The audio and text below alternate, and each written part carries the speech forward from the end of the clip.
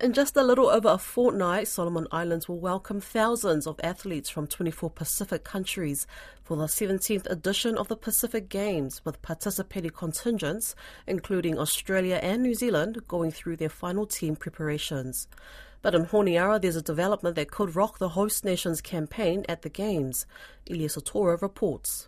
Local athletes from 15 sports federations are crying foul over a lack of financial and administrative support for their preparations and wanting sports administrators and the National Olympic Committee of Solomon Islands, NOCSI, to intervene on their behalf.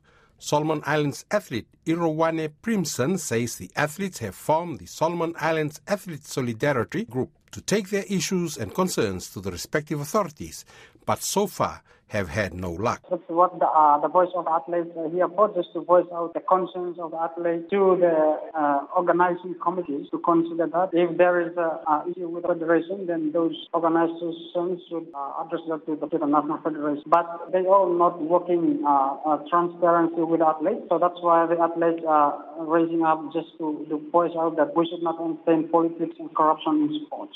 While the National Olympic Committee of Solomon Islands has not responded to questions sent to them, the In-Depth Solomon's website has said a spokesperson for NOCSI says the only arrangement they are aware of is the incentive the government will give to medal winners after the Games. Athletes have been victimized on their preparation, especially their welfare. Most athletes have been sacrificing and most potential athletes have been already gave up.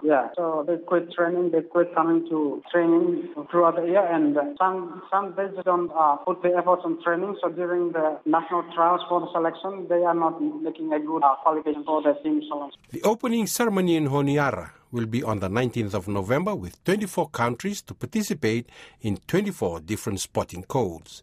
New Caledonia ruled the medal tally at the last edition of the tournament in Samoa in 2019, coming away with 76 gold, 55 silver and 51 bronze, for a total haul of 182 medals. Papua New Guinea was second with 38 gold, 57 silver and 35 bronze, peeping host Samoa, who also finished with 38 gold but only had 42 silver and 45 bronze. But there are strong indications they will be challenged at the podium by other Pacific teams in Honiara this month. In Vanuatu, the women's beach volleyball champions are leaving no stone unturned as they continue their preparations to defend their Pacific Games title won in 2019. Vanuatu Volleyball Federation President Debbie Masauvakalo told RNZ Pacific from Port Vila on Thursday the team is on track for their title defense with 2 overseas tournaments lined up. So on Monday, the 6th of November, our women's team will depart Port Vila and go to Brisbane, and they will play next weekend on the 10th and the 11th of November in the Queensland State Tour at Sandstorm.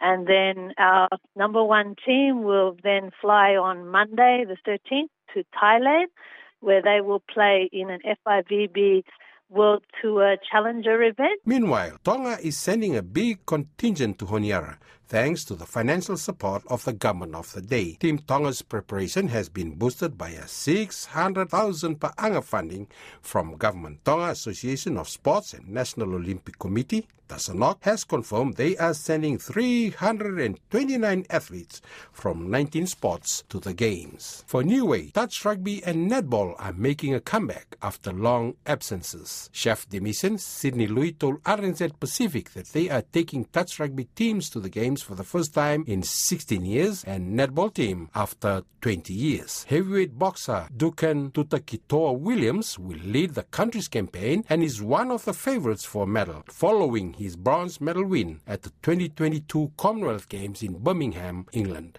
Meanwhile, tickets for the opening ceremony are the most purchased ticket type since going on sale last week. Ticketing Revenue Supervisor Mike Verseni says tickets for the opening and closing ceremonies are limited, and he is urging people to buy them as soon as they can. The Games will officially open on November 19th and close on December 2.